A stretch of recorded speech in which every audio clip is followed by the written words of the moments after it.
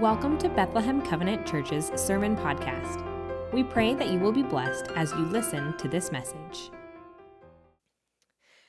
Well, today I would like to spend some time exploring and thinking through how we listen to and respond to the Lord, kind of when He leads us in a new direction.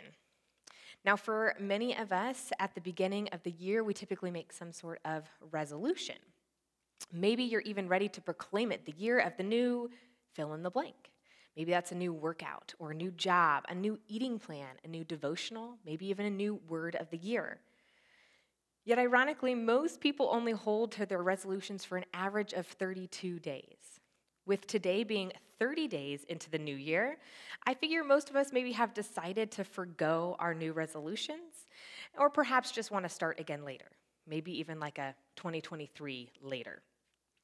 But maybe you're still at it. Those people that are still going strong with their resolutions, typically though do so with some help. So I did a little research on how most Americans accomplish their new fill in the blank during the new year, and it seems that many of us turn to self-help books.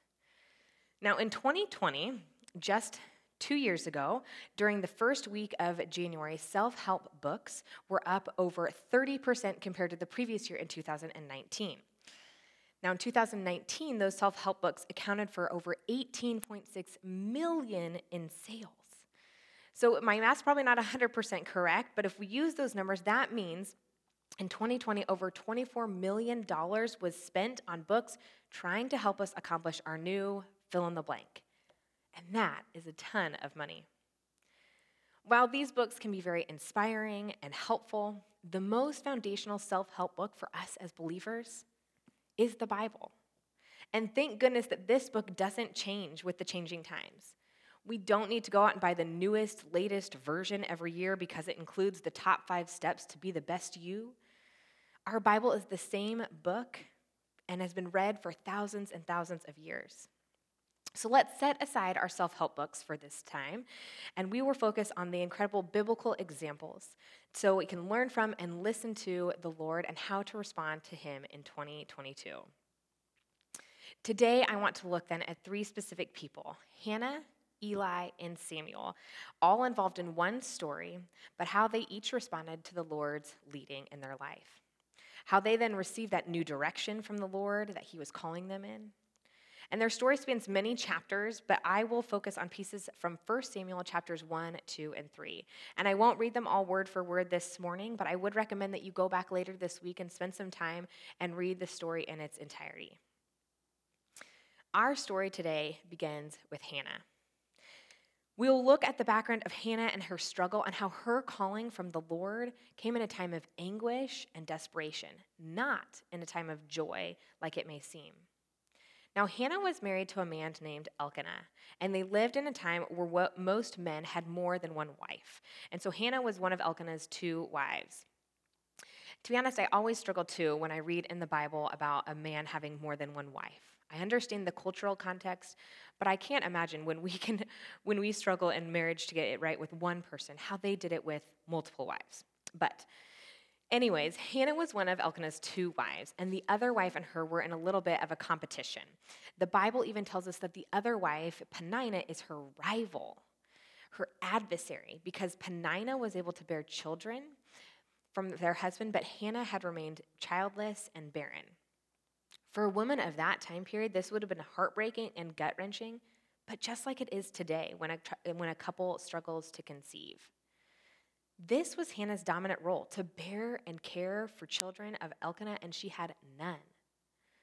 So what does she do when she doesn't succeed in her role? The Bible tells us that she became bitter in her heart and in her soul. Not just a sadness, but a bitterness that consumed her entire being.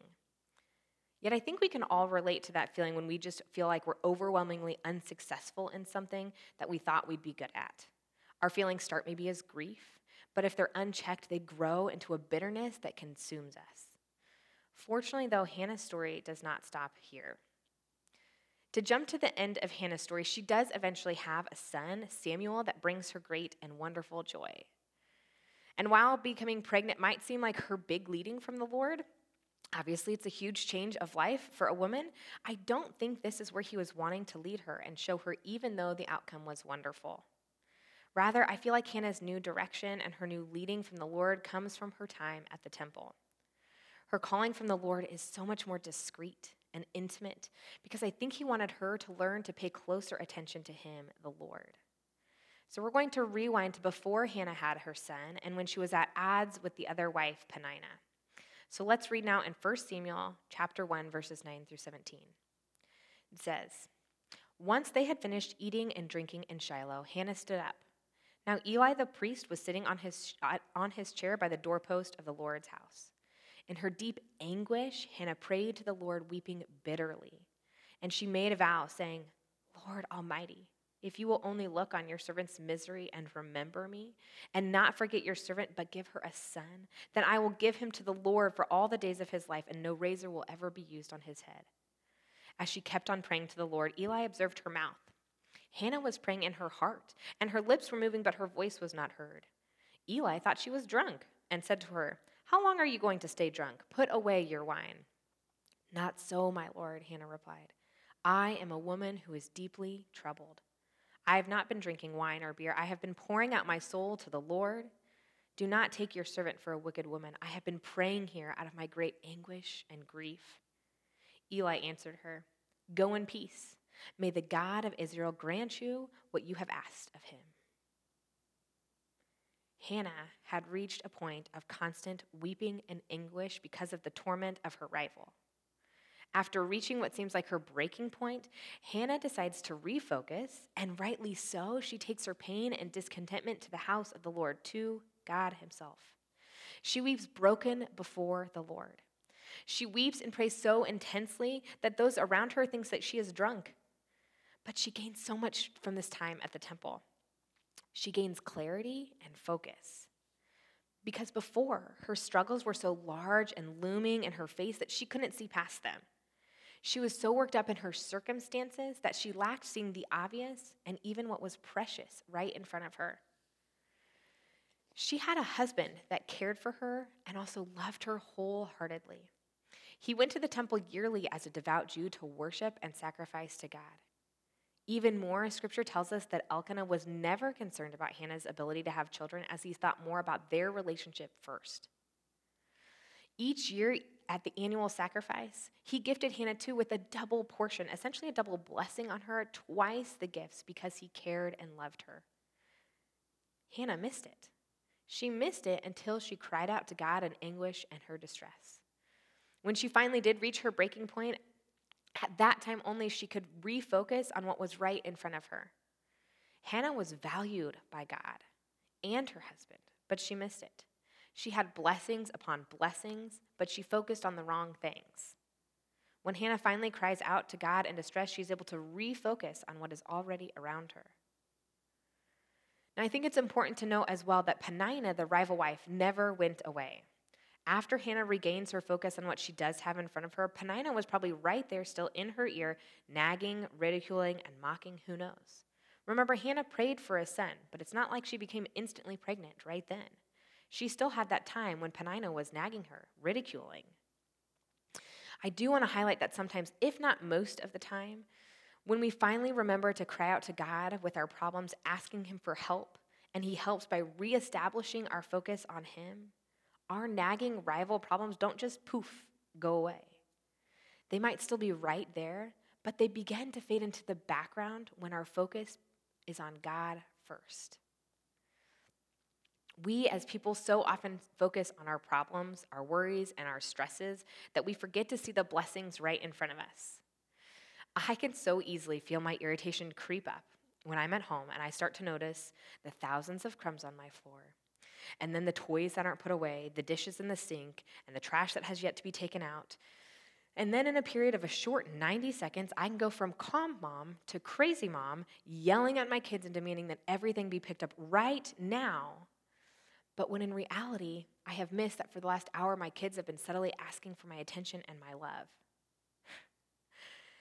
I can become stressed and irritated when kids' programs don't go right at church or some small thing happens, but when I do, I miss the small interactions of love and knowledge that are happening between our teachers and our kids at church.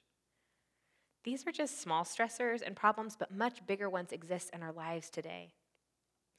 Like Hannah, though, could we remember to be consistent and cry out to the Lord in our stress so we refocus on the blessings right in front of us? Could we, instead of becoming annoyed with our heartaches and frustrations and the crumbs, but instead cry out to the one who is able to carry those burdens? When we take that leap of faith and when we start turning and focusing on the Lord and not on our problems, wouldn't it be wonderful then to have a chance to see the blessings that the Lord already sees in our lives? Let's choose today to be like Hannah, to cry out to God, to refocus on the blessings right in front of your eyes. Let's remember to take those times of anguish and distress and let those be moments when we decide to refocus so that those nagging rival problems fade into the background. Now, Eli is the second person I'd like to look more closely at today. Eli's struggle and challenge was completely different from Hannah's. We met Eli briefly in Hannah's story as Eli was the high priest that worked at the temple. He was a Levite, so that means he was destined to serve and work in the temple of God. His sons, too, would also be destined to work in the temple. Eli was then a man trained to work in the house of the Lord, and so he was trusted by people like Hannah and her husband as they met Eli every year for their annual sacrifices at the temple.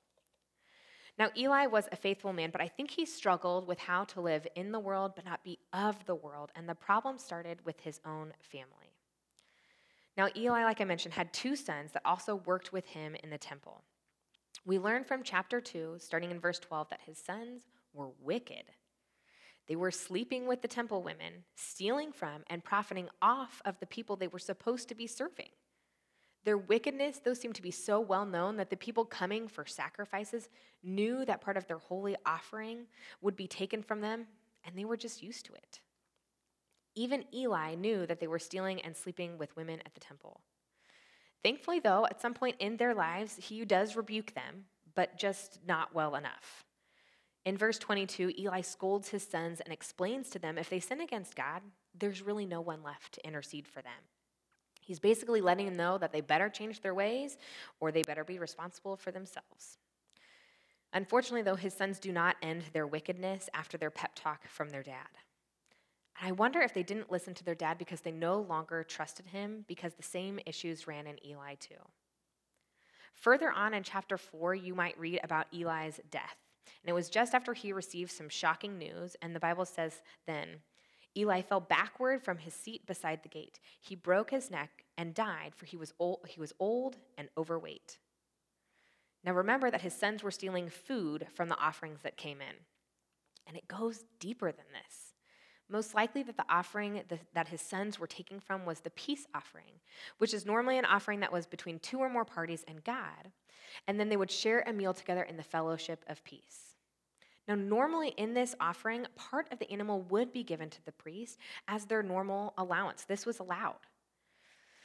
This would be, though, a little bit like our church pastors, Pastor Dan, or other church leaders that you know, taking their normal salaries and using those for their lives, but then also dipping their hands into the weekly offering basket and using that money to pay for their personal meals, their Thanksgiving feasts, their Christmas cocktails, even using that money for their sin-filled side habits like gambling, prostitution, or worse.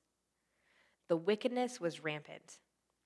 Eli's sons got so greedy and they started taking more, and then they'd take it by force if it wasn't given willingly. I wonder, though, if Eli, although he wasn't taking the sacrifices directly from the people, if he was eating the spoils of what his sons were taking. Again, the Bible tells us that Eli knew of his sons' grievances. Perhaps now, though, he was accustomed to enjoying better and better and now more and more food at his very own table. It seems that Eli was becoming callous to the needs of the people. Perhaps he was enjoying that so much and he was ignoring what the people actually needed. Romans 16:18 says, "For such people are not serving our Lord Christ, but their own appetites." Eli was sliding down the slope that so many of us struggle with. He was enjoying the comforts too much. He was trying to live for the Lord, but he was enjoying the surplus at his own table too much. But I think this struggle is even harder and more persistent for us today. Romans 12:2 tells us, "Do not conform to the pattern of this world, but be transformed by the renewing of your mind. Then you will be able to test and approve what God's will is, his good, his pleasing, and perfect will." The voices that contradicts God's word today are louder and more conspicuous than ever. But what so many of us after this year in the new year is testing and approving what God's will is for our life. What is God's will for me? What does God have in store for me? Most likely, you are working to not become callous to those around you, to not conform to the world. Eli had plenty of chances to listen closely to the Lord and hear his calling, whether to rebuke his own sons more firmly in their sin or even just to avoid the temptation himself and stay committed to serving the Lord and the people he was around. But he didn't. Eli didn't listen to the Lord's leading and was becoming callous. In this new year, in 2022, I pray, though, that we can impress Romans 12:2 on our hearts, this idea to not conform to the world, even though the world is trying hard to influence us at every turn. Personally, for me, this means in this new year, I'm working, yet again, to not use social media. It can be a great tool of encouragement and support for some, but for me, it becomes a constant drain on my heart as I compare myself to others. Maybe this is true for you too. Or maybe you struggle with phone use in general, or eating sweets, drinking too much, watching TV when you could be doing something else. Maybe the Lord is leading you to change something so that you conform a little less to the world, so that you don't fall into the trap that Eli did. Samuel is the last person I want you to consider as we ponder how to respond to the Lord. Samuel, as you may know, grows up to be one of the most known prophets of the Old Testament. But his direction from the Lord starts off with a little bit of caution on Samuel's part. As we alluded to in Hannah's story, Samuel is the son that she conceived after crying out to God at the temple gates. She pleaded with the Lord so much that she even promised the future child to the Lord. This meant that after the child was weaned, he would go, live, grow up, and serve at the temple. Most likely, Samuel would have been between the ages of 3 and 5 when Hannah gave him to the temple priest for training and care. Most of you know I have a 6, 4, and 2-year-old, and I could never even imagine sending them to another state, another school, to be attended to and cared for the rest of their lives and only see them once a year. But this is what Hannah does. So let's dive into Samuel's story. Samuel trained under Eli for about 6 to 9 years when we read about him now in the scripture, but multiple times the scripture tells us that he did not yet know the Lord or that the word of the Lord had not yet been revealed to him. This could happen because he had not yet come of age when Jewish boys became men around 12 or 13, like at a bar mitzvah, and so then they were allowed to attend services. But I think it has more to do with the fact that Samuel was not ready to believe in God on his own. Since he had moved into the temple, Samuel would have known everything about it under Eli. He would have known the ins and outs of the temple, the rituals, the scriptures, and more. We learn, too, from 1 Samuel that Eli is actually slowly losing his sight. So Samuel, at a very young age, has already taken on some of the duties as a priest. It even tells us that Samuel already wears a linen ephod, which is something a priest would have worn. Samuel even sleeps in a lamp room, which symbolizes the presence of the Lord and was not to be extinguished. Eli could not do this job anymore, so the task then fell to young Samuel. But one evening, Samuel and Eli go on this roundabout conversation in which Samuel thinks he hears Eli calling him from the other room, but he actually isn't. So we're going to go ahead and read 1 Samuel chapter 3, verses 4 through 10, and we'll jump right in after the Lord has called out to Samuel for the first time. Samuel answers, "Here I am." And he ran to Eli and said, "Here I am. You called me." But Eli said, "I did not call. Go back and lie down." So he went and lay down. Again the Lord called, "Samuel." And Samuel got up and went to Eli and said, "Here I am. You called me." "My son," Eli said, "I did not call. Go back and lie down." Now Samuel did not yet know the Lord. The word of the Lord had not yet been revealed to him. A third time the Lord called, "Samuel." And Samuel got up and went to Eli and said, "Here I am. You called me." Then Eli realized that the Lord was calling the boy.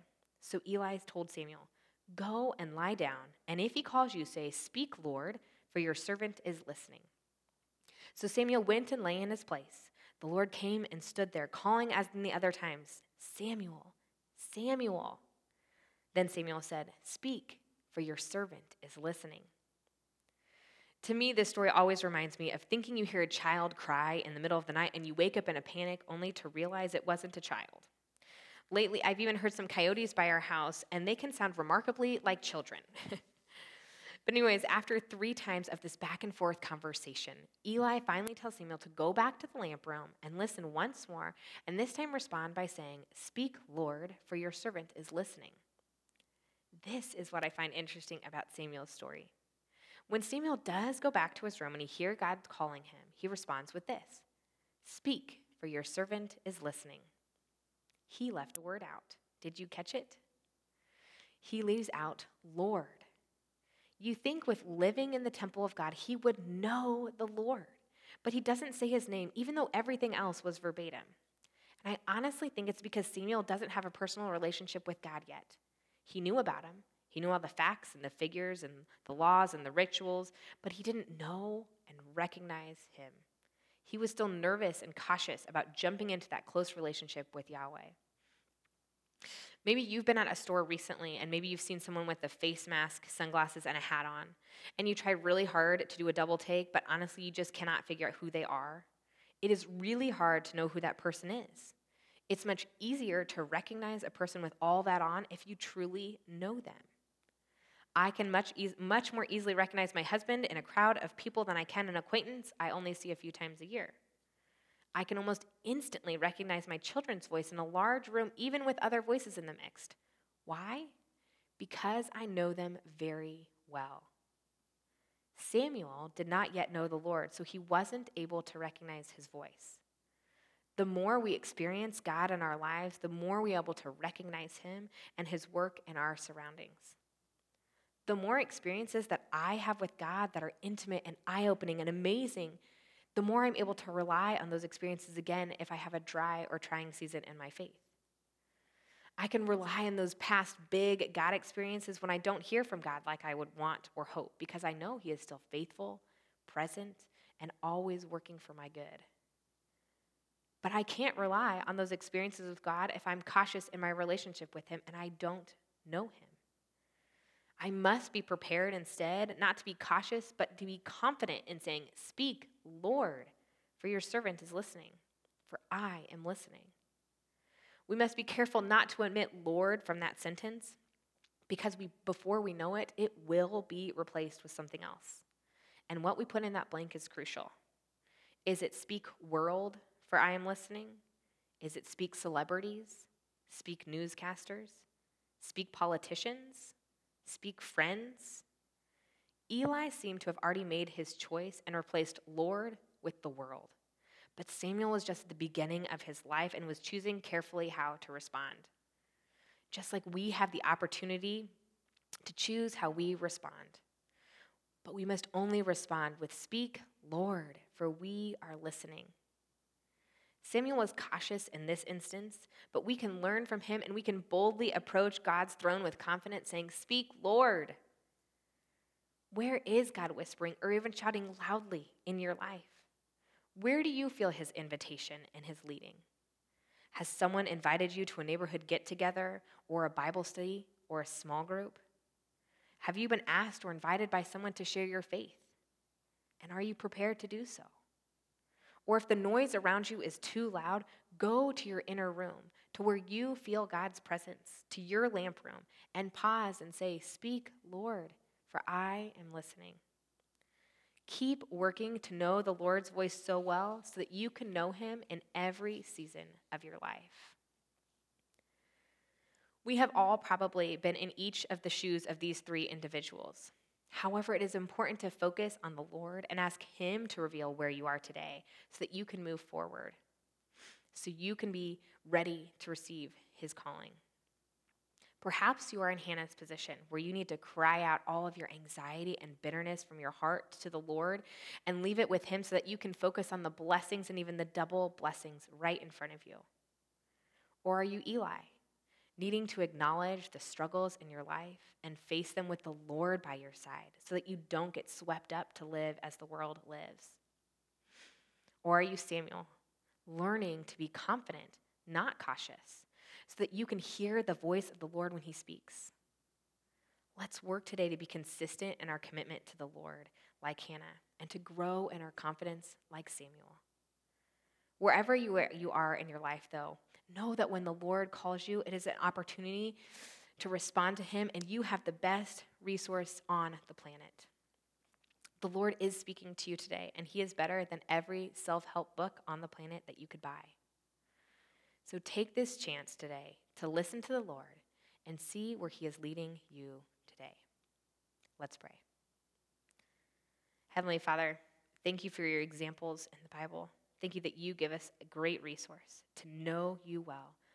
Lord, I pray that we can know you in our dry and trying seasons. Lord, in our seasons where we just can experience you at every turn. Lord, speak to us today so that we can hear from you. Amen.